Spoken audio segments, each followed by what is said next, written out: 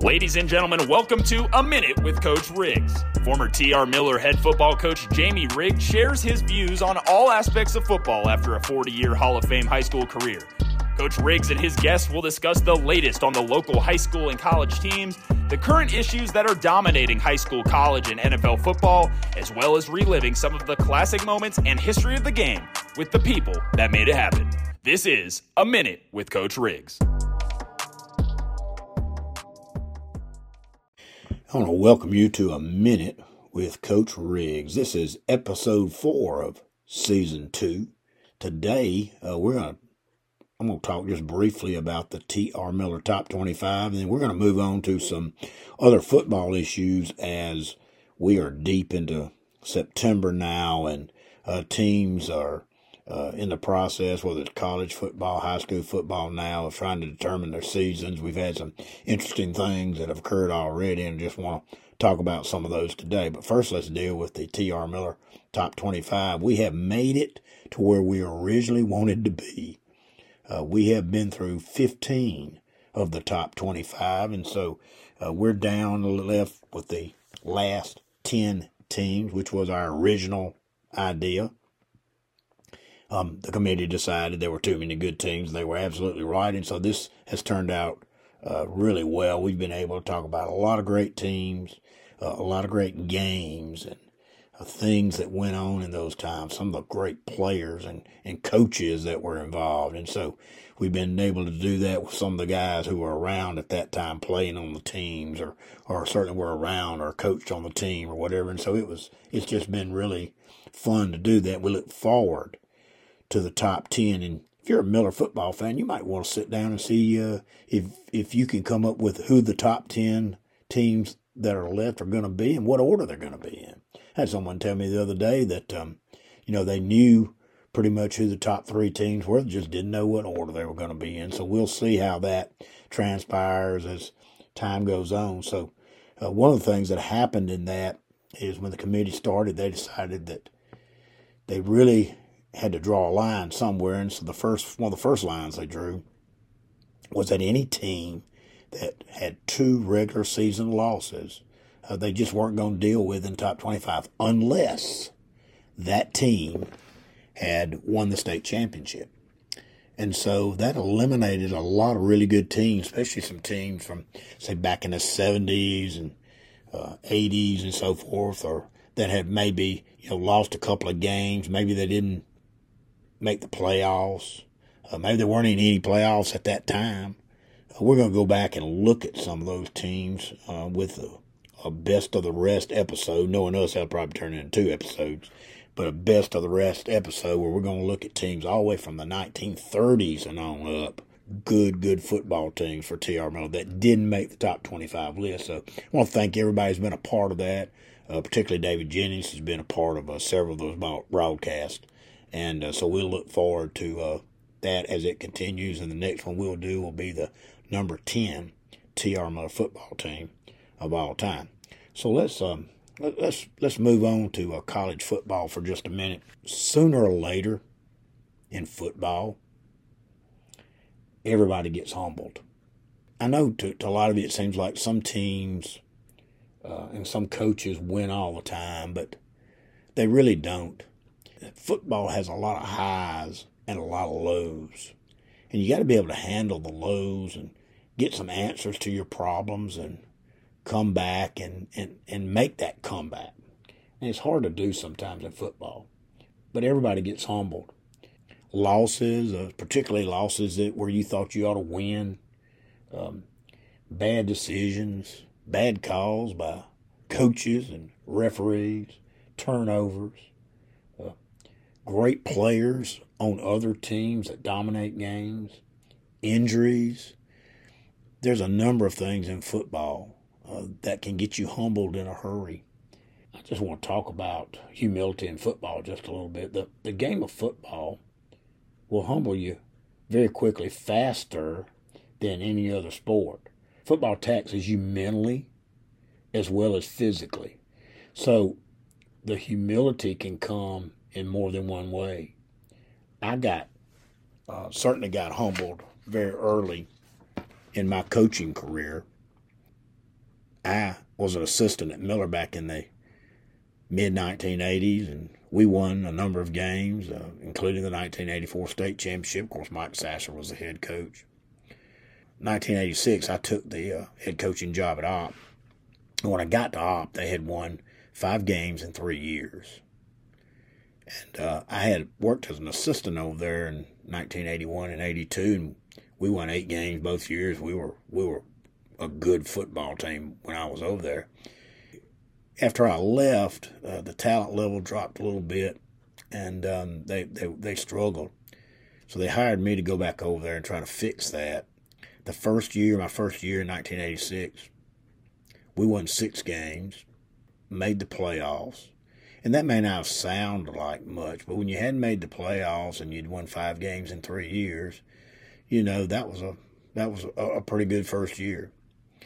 We made the playoffs, almost knocked off a great Eufaula team on the road in the first round. And one of my first lessons I learned about humility was that just because you reach a certain level for a while doesn't mean you've arrived there and that you're going to stay there. And I found out that the hardest thing to do is once you move up a little bit is to stay there. It's just, once you get up on the peak just a little bit where people are looking up at you, they're looking to knock you off the top of that mountain over there. It's not so much as a coach that you think you're better than everybody else, but a lot of times when you have a little success, you start thinking that you have all the answers. And nobody has all the answers. But in football, you have to believe in what you're doing. And you have to have confidence in yourself as a coach. And you have to have confidence as a team. And the more you win, like I said, the more you think that you have all the answers to help your team, but nobody does. Everybody stumbles. Everybody has games or seasons or whatever that are just not up to what you want them to be. My next season, 1987, we won 1 game. We lost some good players off the 86 team, and we just didn't have enough speed. And we lost some games pretty badly to some good teams early, and we completely lost our confidence. We were having a really hard time scoring points. We start losing. And the hard part about that, in those days we didn't have social media, but the hard part about that was that, around town it's like we're really bad, we have a bad team, we're doing a bad job of coaching, and, all that stuff is out there. Towards the end of that season, we happened to have on our schedule, I thought at the time we were probably the second worst team in the state of Alabama. The worst team was Florala, and we had them on the schedule. So they were bad as well. We had 3 games left. We had Florala, and we had Daleville, and we had Andalusia, our rival. And so I went in there on the Monday morning of the Florala game preaching, we've had a bad season. It hadn't been what we wanted it to be, but we have a chance to win the last 3 games, and we are going to do it. And I tell you, I've tried to fire everybody up. We had a great week of practice. We went and played Florala, and we beat them. Our first win of the year, so we were like 0-7 at the time. So our first win of the year, we won the game. The next game we had was Daleville. And so I went all week preaching that we were going to beat Daleville. Now, Daleville had kind of an average team. They're a really fast guy. But they had kind of an average team, and I thought we were surely capable of beating them. I had brought up a couple of younger kids that could run a little better, and we felt a little better about where we were going. All week I preached it. We had a great game plan. I mean, I'm telling you, I worked on the game plan over and over, and all our plays and our defense, and I just spent an enormous amount of time getting ready for this game. And so we played it on the road. We went over there to Daleville to play.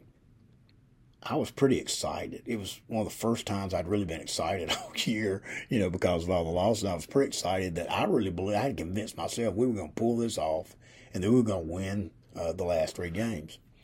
So we go out there to warm up, and, I'm talking to the officials.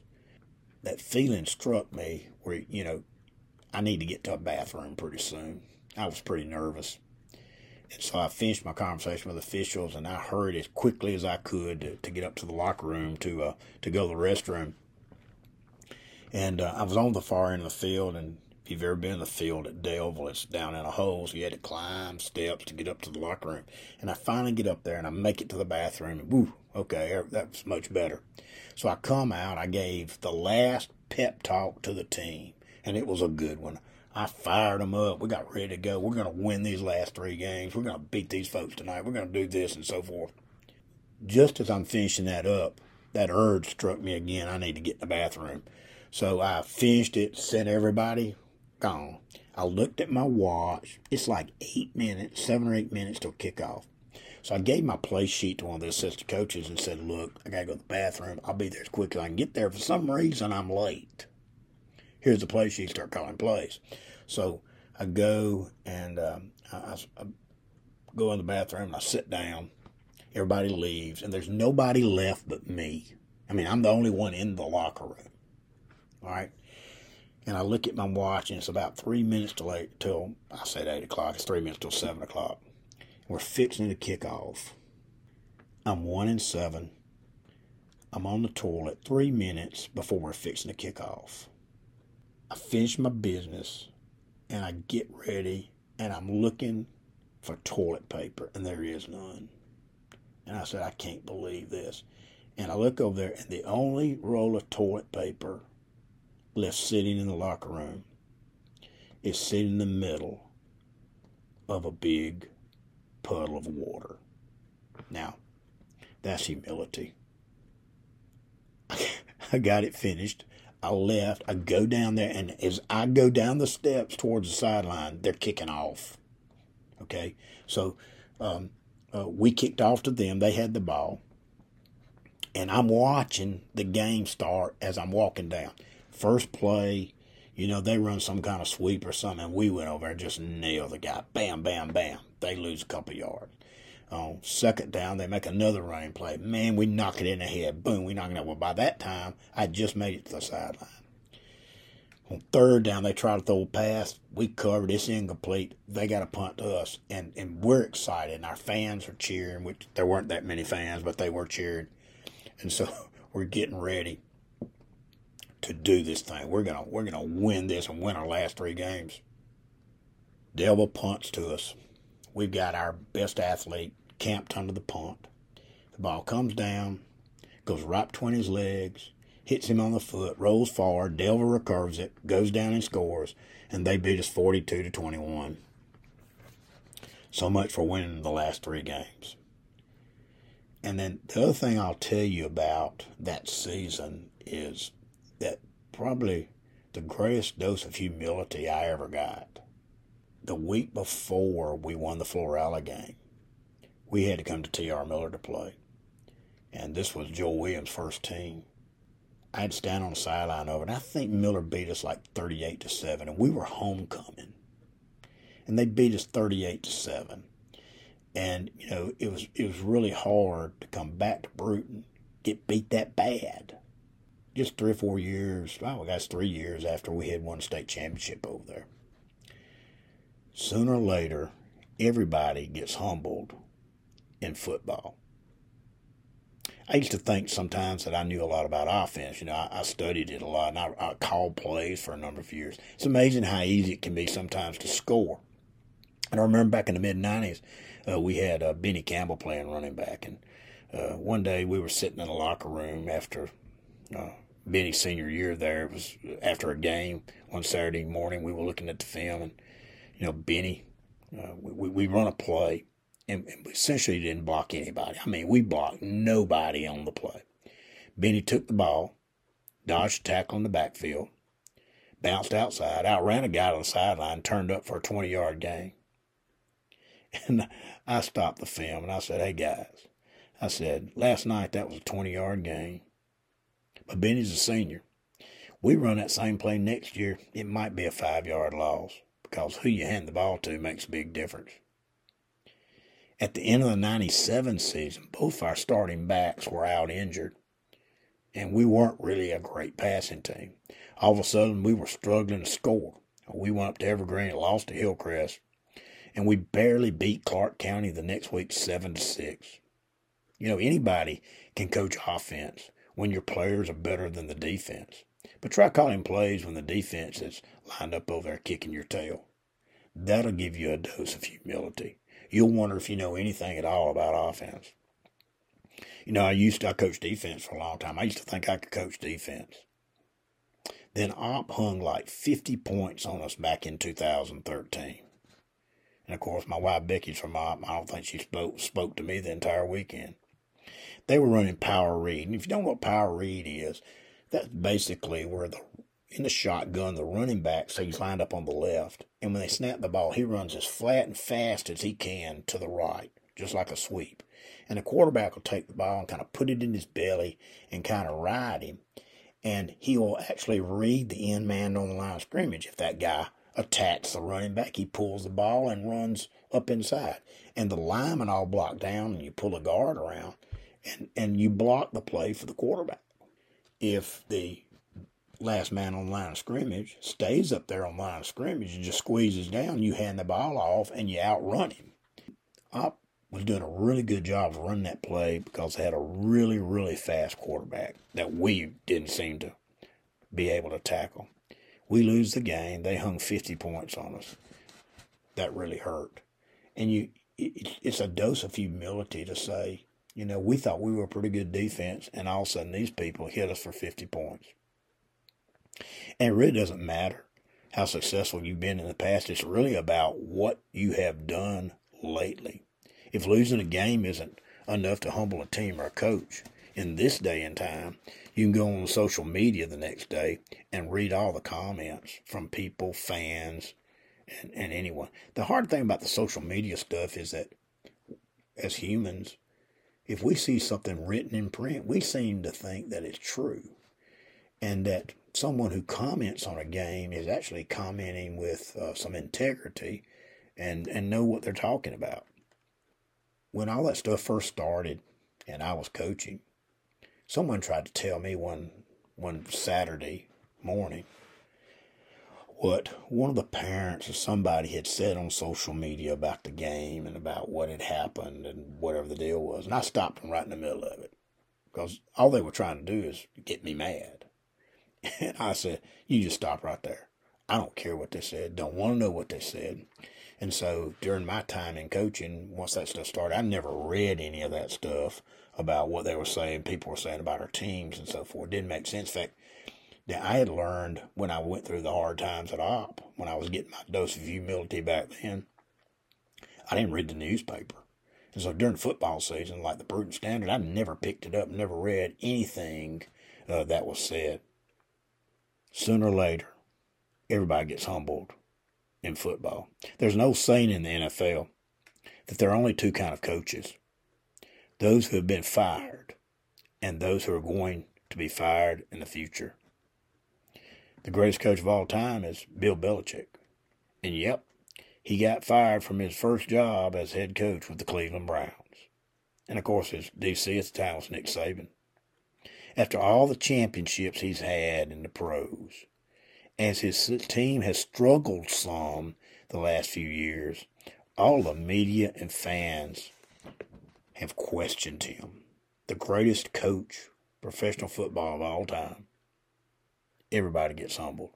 If you've been a T.R. Miller fan and an Alabama or Auburn fan down through the years, you've been really fortunate enough in your lifetime to witness a lot of great football. A lot of big games and multiple championships. Way more than most people. How fortunate you've been. For fans of some teams have had far less success. In fact, chances are that you're probably a pretty spoiled fan. And when the team isn't quite as good, do you cheer as hard or do you complain about the quarterback and the coaches and the defensive backs? Listen, that's human nature. When we aren't successful, we all look for reasons why. But I guess in one sense, that's kind of your dose of fan humility. Because when we say that everybody gets humbled in football, I mean everyone, even the fans. One of the favorite items that people are talking about these days on TV and social media, they try to get a stir out of people by saying that the Alabama dynasty is over.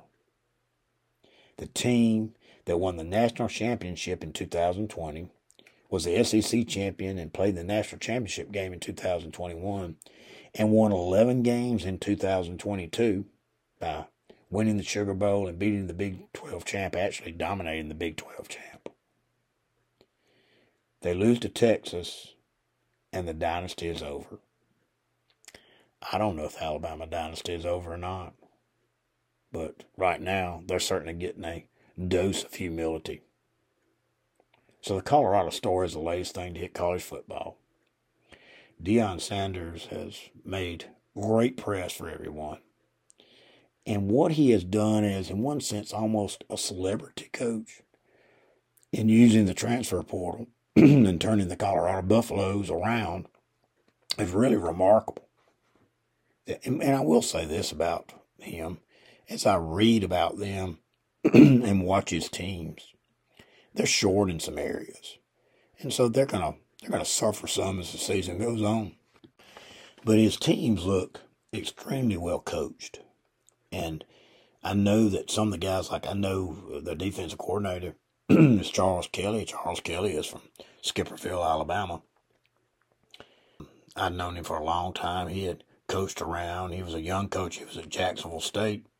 Later on, ended up being the defensive coordinator at Florida State. And went to Alabama. He used to come down and recruit our school a lot, wherever he was coaching. So I've known him for a long time.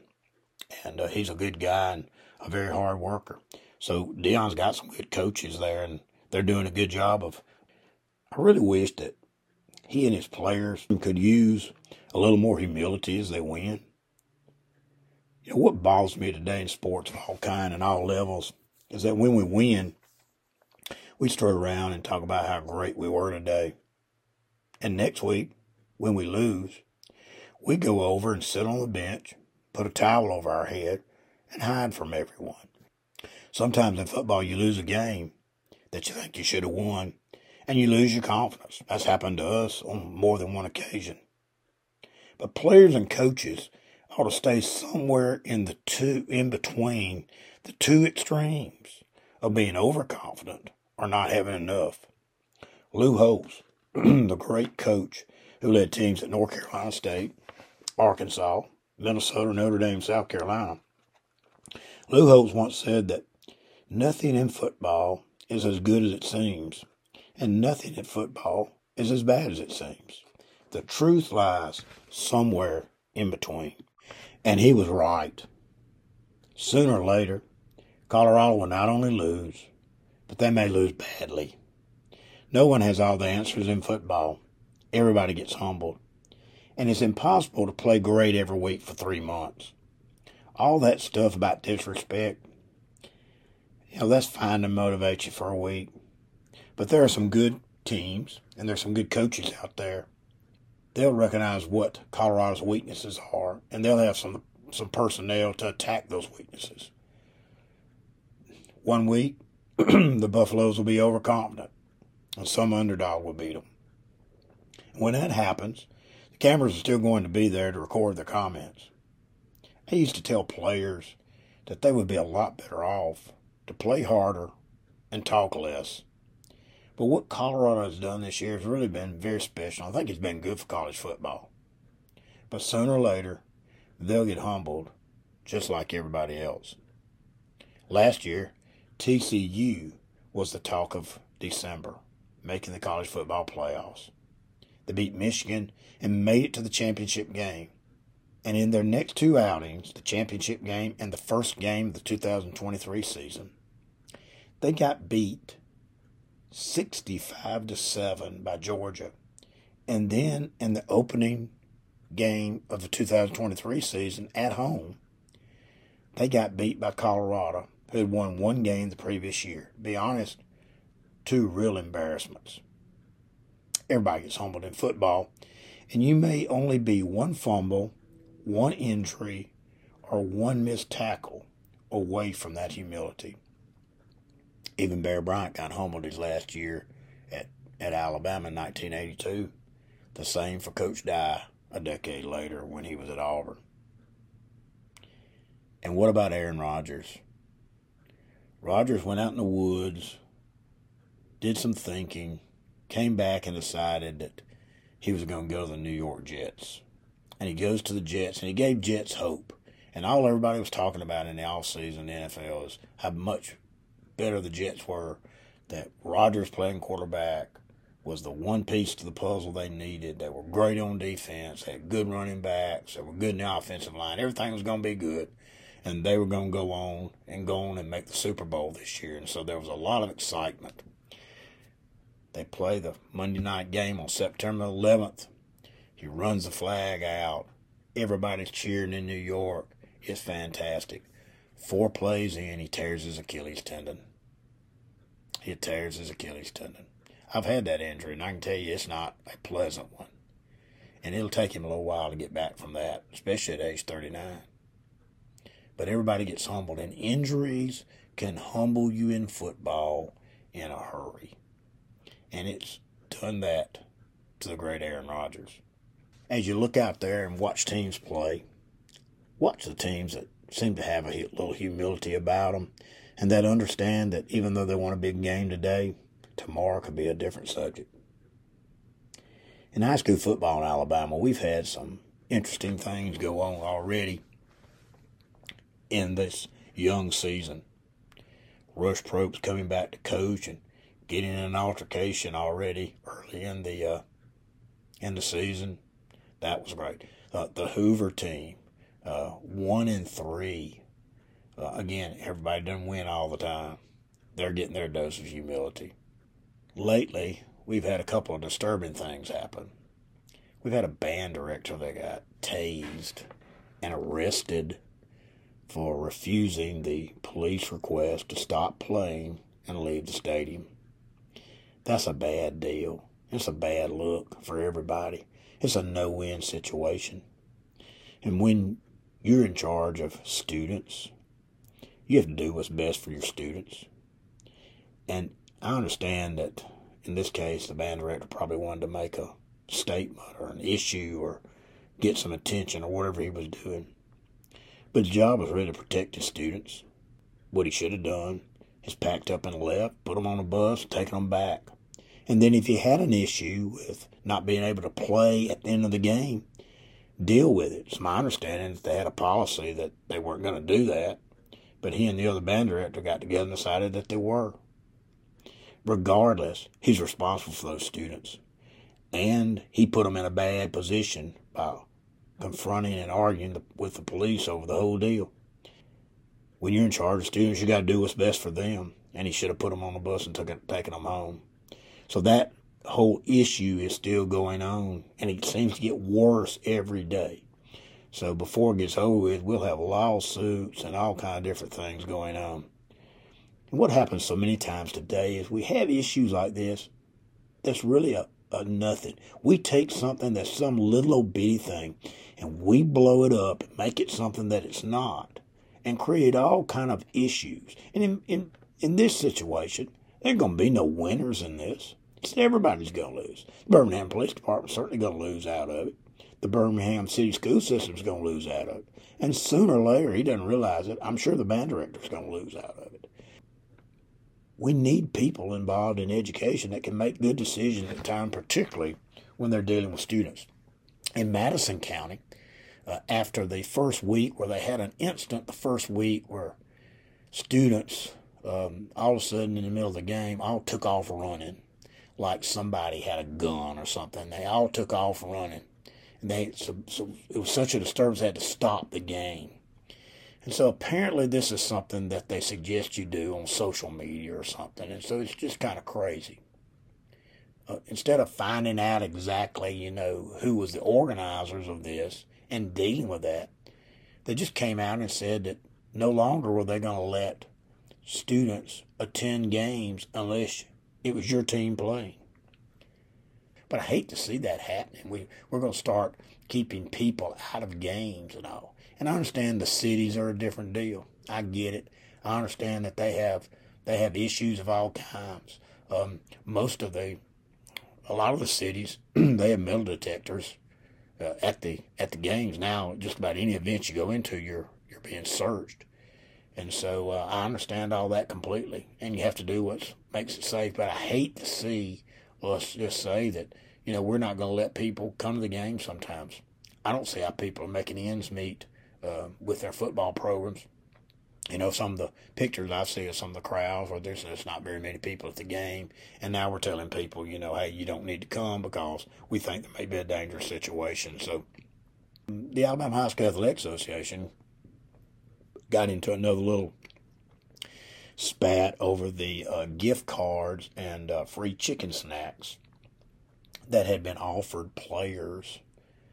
Someone had turned them in as they were accepting money, gifts, whatever, for being a player.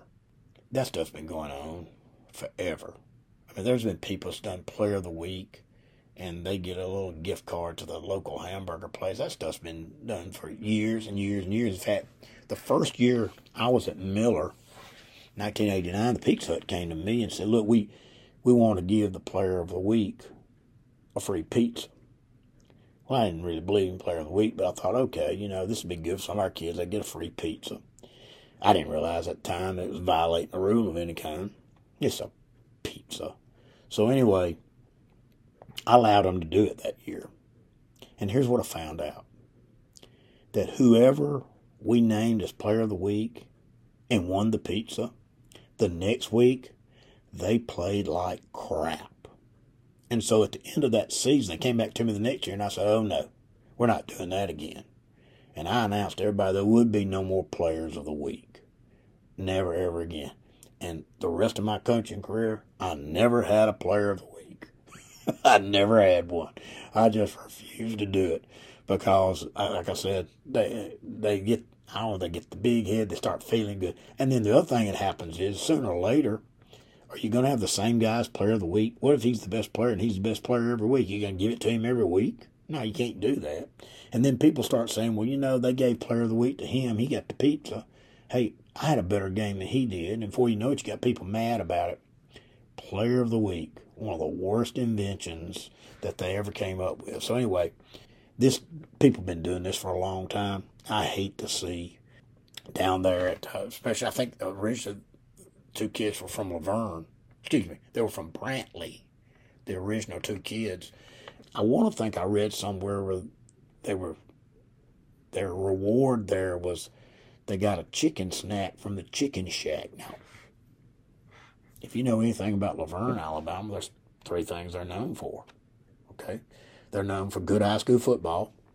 They're known as one of the Pepsi-Cola bottling company there in Laverne. And the other thing that they are known for, they are known for the Chicken Shack. And they've been serving some fine chicken there for a long time. So I understand that, that to win a chicken snack at Chicken Shack, that may be a very valuable commodity, and I understand that. But I will tell you this.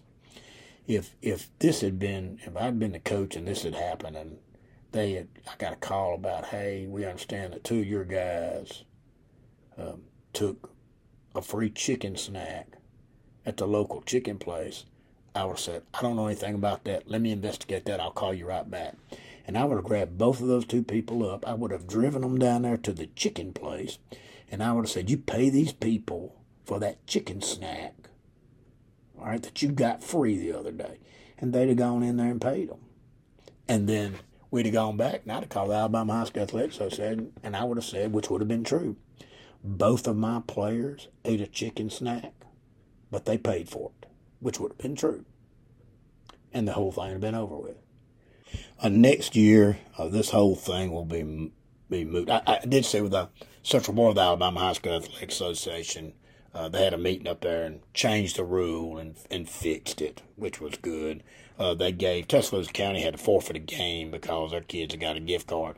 They gave them the game back and all, and that was I think the right thing to do. You think you got rules to cover everything, but things change, and you don't have what you need sometimes. I will say this, that this point will be moot this time next year because this spring, either the Alabama High School Athletic Association will have a rule allowing NIL for high school students in Alabama, or the Alabama legislature will almost assuredly create a rule themselves and make a law because as I've said before, you can't have NIL in Louisiana and Tennessee and some of these places and start losing your best high school football players to those states when they're seniors so that they can get NIL money.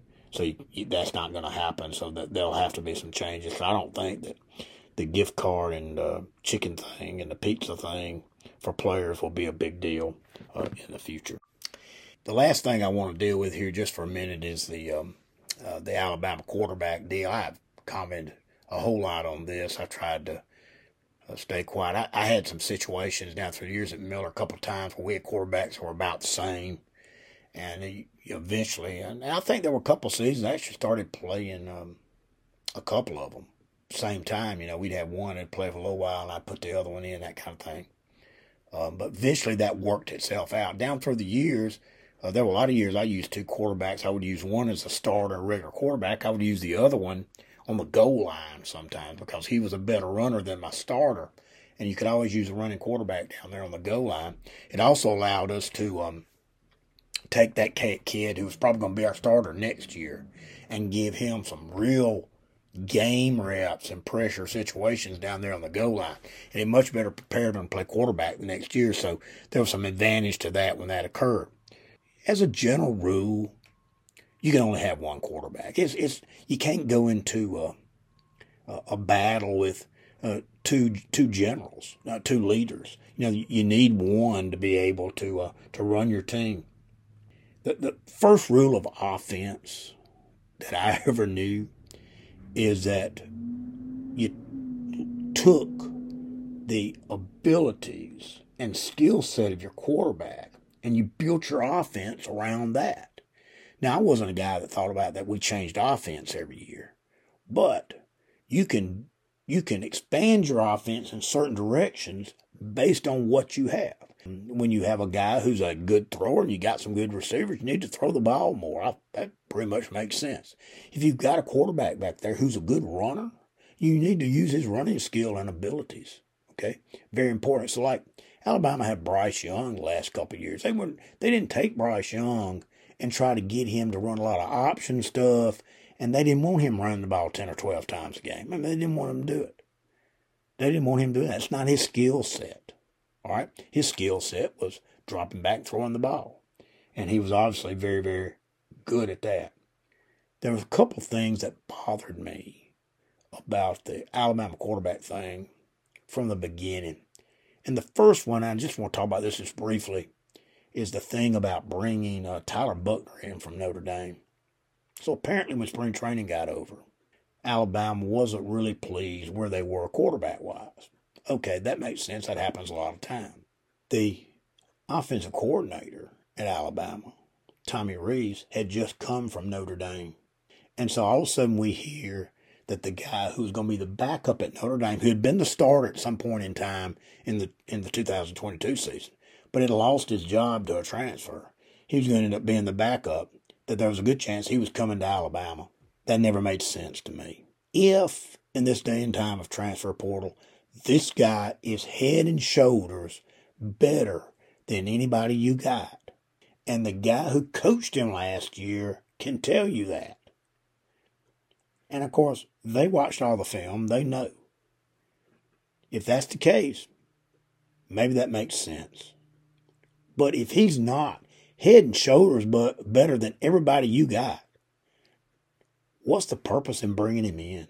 There's an old adage in football again. If you have two quarterbacks, you really have no quarterbacks. That you've got to have one quarterback that's better than the others, and it's obvious. And because it's not a position that you really need to run people in and out of. Hey, offensive tackle, we can play two offensive tackles. We can let them alternate series if they want to. Linebackers, we can run a rotation at linebacker. We can play three linebackers. Okay, maybe we're going to play two linebackers. We got three of them. We'll rotate them in and out and rest them. Okay, you can run wide receivers in and out all the time. Defensive backs in and out all the time. Well, it's difficult because of the leadership issues. Quarterback is a different deal. He handles the ball on every play. And so you want one that's obviously better and that the team understands that and that's going to be your leader. So why you want to bring 3 guys that you're not sure about rather than 2 guys, I have no idea. The other thing that happens when you bring that transfer guy in is you've got guys like Ty Simpson and you got Jalen Milroe. They have been at Alabama for a year and a half or 2.5 years in Milroe's case. They came in with a bunch of guys. They got friends on the team. They've earned respect from those team members. They're expecting one of them to be the quarterback. And now all of a sudden you bring in some other guy from Notre Dame.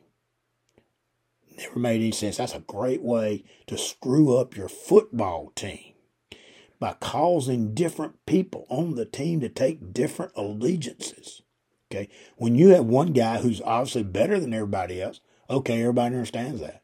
But if you got 2 guys that are really close, it can tear your team apart sometimes.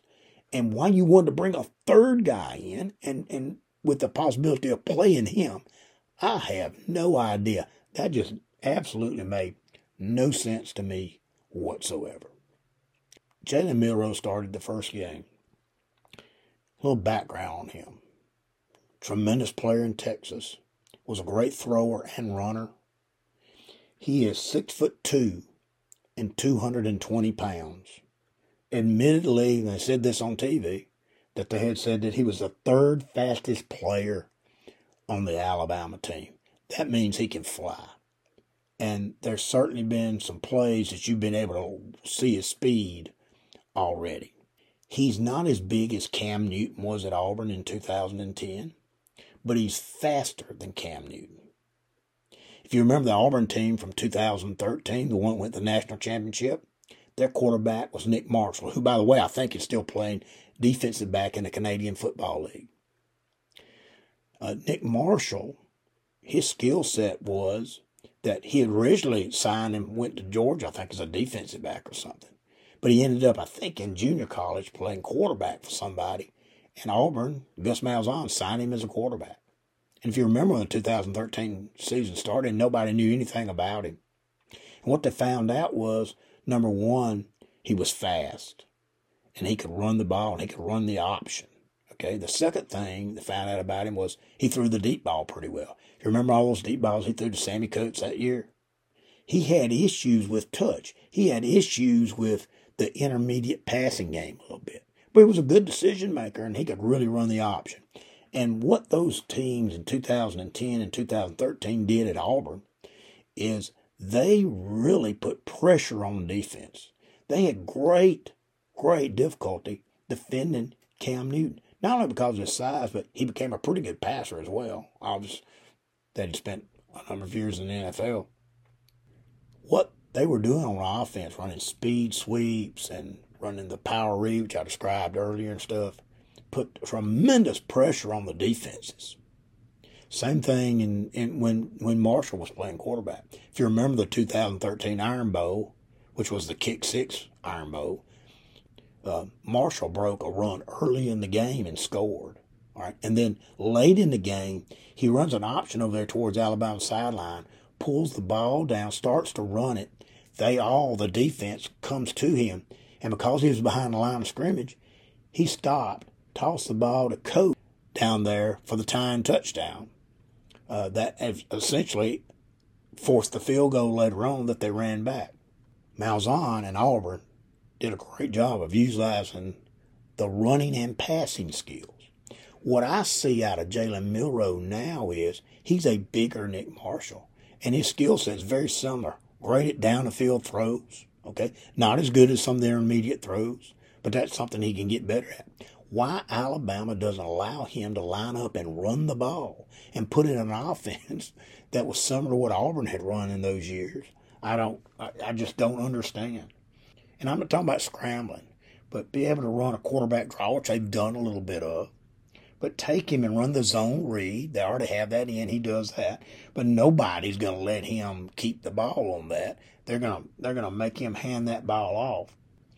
You can get in all kind of formations, spread the defense out, run these plays, run the power read like we were discussing earlier that Opp hurt us with back there in 2013.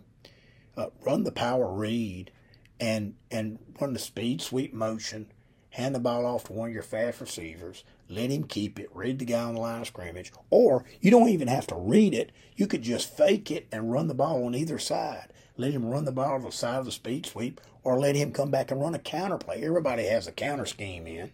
Let him come back and run the counter play off of that stuff. There are speed options that you can run where they just snap it to him and he options in man on the line of scrimmage, which is a great way to get people sealed, the ball pitched on the perimeter out there to one of their really good running backs, and Alabama has good running backs. You can put a tight end in, run power plays. In other words, block everybody down, pull the backside guard around, let your running back kick out the last man on the line of scrimmage, snap it to Milroe, and let him go. And one of the first things that people started doing when they went to spread offense, put 4 receivers out wide. But if your quarterback can run the ball, it's like still having 2 running backs in the backfield. And now you get them outnumbered in the box. They certainly could do that. They could get in empty sets, give him a very simple passing game out of empty, and then allow him to line up and run the same inside zone play that they run with running backs. Less people in the box, it would put a great pressure on the defense. They could snap the ball to him and just let him run a sweep. Let the running back lead block. Let him use his speed to get outside. They could run ISO plays. And you let the running back lead up on the linebacker inside because you're going to have less people there when you start spreading folks out. Run screens, slants, some simple RPO stuff, and they've basically quit running most of the RPO stuff that they were using. There are just so many things that they could do. And then run play action off that. You remember the Tebow pass? All right, somebody ran that the other day. You could do all of these things and let him run the ball. And when that happens, several things are going to occur when that happens. As far as passing games go, instead of dropping back all the time, if they'd sprint him every once in a while, let him run bootlegs off some of the runs and things, they'd get him on the outside where he's a run and pass threat. All that makes sense because of his great running skill and his great speed. Now, once you've done some of this in your offense, here's what you're going to find out. Number one, you can have a much more competent quarterback, and that's going to make him better in the passing game. Number two, it's going to open up all kinds of play-action passes, all kind of down-the-field throws, crossing-the-field throws, because as people play man coverage on them, he said now they've got to back up a little bit, keep one eye on the quarterback running the ball. They're going to run options. You got to have somebody out there wide to force the play. In other words, to take the pitch man if they're going to run an option play. It puts great pressure on the defense to get enough people in the box to stop the run and yet still be able to cover the pass on the play-action pass. It disciplines the defense, and it'll calm the pass rush down. It's certainly going to make them be much more disciplined in what they do. Coach Saban wants to run the ball, and certainly this would be good. It would be really good for their offensive linemen who are having some trouble pass protecting to allow them to line up and really run the ball down there. They could use a little tempo with it. Allows them to get real physical, which is what they want to do with the offensive line. No one really fears Milroe much as a passer, but as a runner and a passer, it would be much different. I'll finish up with this. If you'll notice, the Baltimore Ravens, what they've done with Lamar Jackson, letting him run the ball and throw the ball, he's getting better and better at what he does, and he's a real threat. And when you're in the NFL and you go play the Baltimore Ravens, first thing, how are we going to handle Lamar Jackson? Milroe could do the same thing for Alabama. Jalen Hurts. They've designed an offense for Jalen Hurts for the Philadelphia Eagles to allow him to be one of the best players in the National Football League. So it is possible to do all this. And if Alabama will line up and let Milroe run the ball, I think you'll see they'll have great success. They try to make a pocket passer out of him and just let him hand the ball off, although they do have great running backs. If they do that, I think you'll see that they'll have more and more problems as time goes on. Well, I want to thank you for listening. This has been A Minute with Coach Riggs.